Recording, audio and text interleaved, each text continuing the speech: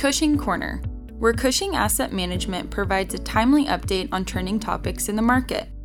Jeff Crumrine, Head of Distribution, will be your host as we explore investment topics each episode with a variety of investment talent here at Cushing.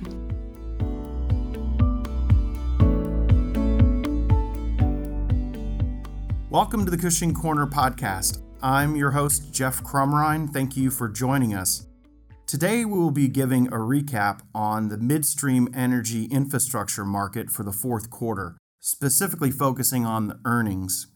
Joining us is John Musgrave, co-CIO for our midstream capability here at Cushing.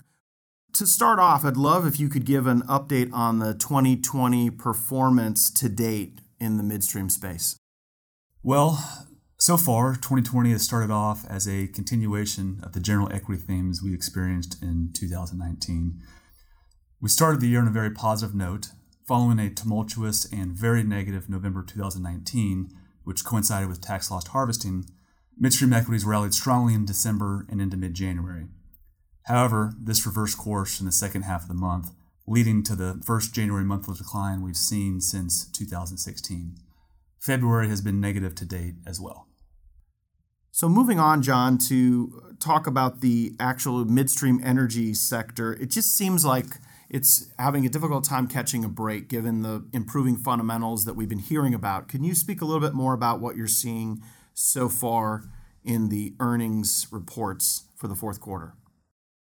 We entered 2020 optimistic that increasing cash flows and increased capital discipline would lead to positive and increasing free cash flow generation and improved shareholder returns.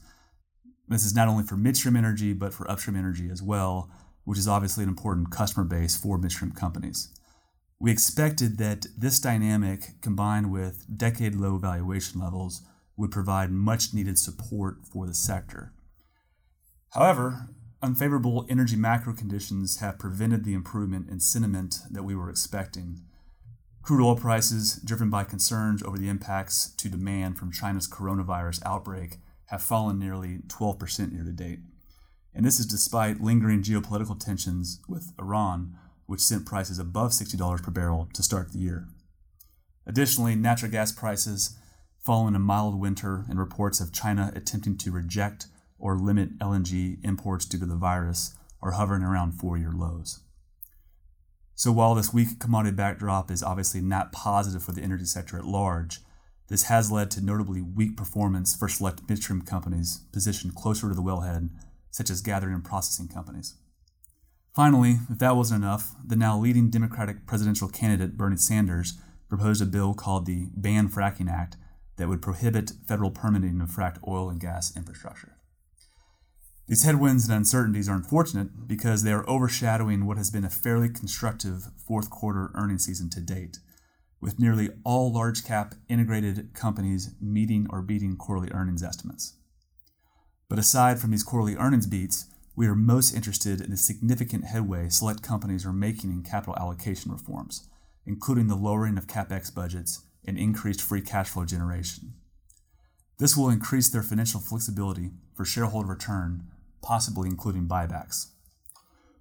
We think Enterprise Products Partners provided an excellent example this quarter, where they clearly defined a transparent capital return framework for investors that included using a proportion of cash flows to repurchase units. On the negative, we are seeing continued producer activity reductions as a result of both capital discipline and the low commodity price environment, and this is reducing volume projections for some midstream companies. Also, and as expected, we are seeing excess pipeline capacity in most basins, which is putting pressure on legacy pipeline rates. However, this does appear to be accounted for in forward guidance, and we believe there are many attractive and underappreciated midstream companies already positioned for this lower growth environment with improved balance sheets and positive discretionary free cash flow. And as I noted before, if investors aren't stepping up to buy midstream stocks, an increasing number of companies will begin to have the option to conduct their own buybacks this year, with many more expected in 2021. Thanks, John, for that update. That's really helpful, and I think it's great to frame that up. Can you discuss another thing that we're hearing a lot about, which is the impact of ESG on the midstream sector? Sure, Jeff. When we started looking at this several years ago, The question we asked ourselves is, can we be in the energy sector and still implement ESG into our process? And we came to the conclusion that ESG engagement and energy investment are not mutually exclusive. In fact, we believe that we can have a greater impact by being a pioneer in ESG engagement with these management teams on key ESG issues. And we'll note that the midstream sector has come a long way from an ESG perspective. With the simplification of the structures and the near extinction of conflicting general partner and limited partner interest governance, as well as the fact that the majority of midstream companies have instituted CO2 emission programs and are also now providing annual sustainability reports, environmental.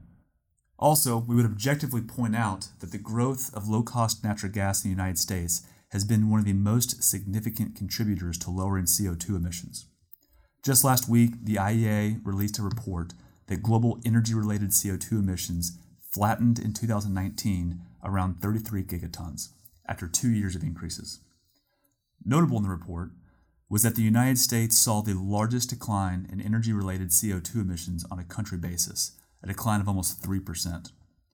U.S. emissions are now down almost 1 gigatons from their peak in 2000, the largest absolute decline by any country over that period. This happened in large part due to natural gas share of electricity generation increasing to a record high of 37% and a 15% reduction in the use of coal for power generation. Obviously, at Cushing, we support and invest in the continued use of economic renewable sources of power generation, such as wind and solar. But we also believe that natural gas is a great partner with renewables and is also significantly contributing towards global emission reduction goals, which ESG-focused investors should appreciate.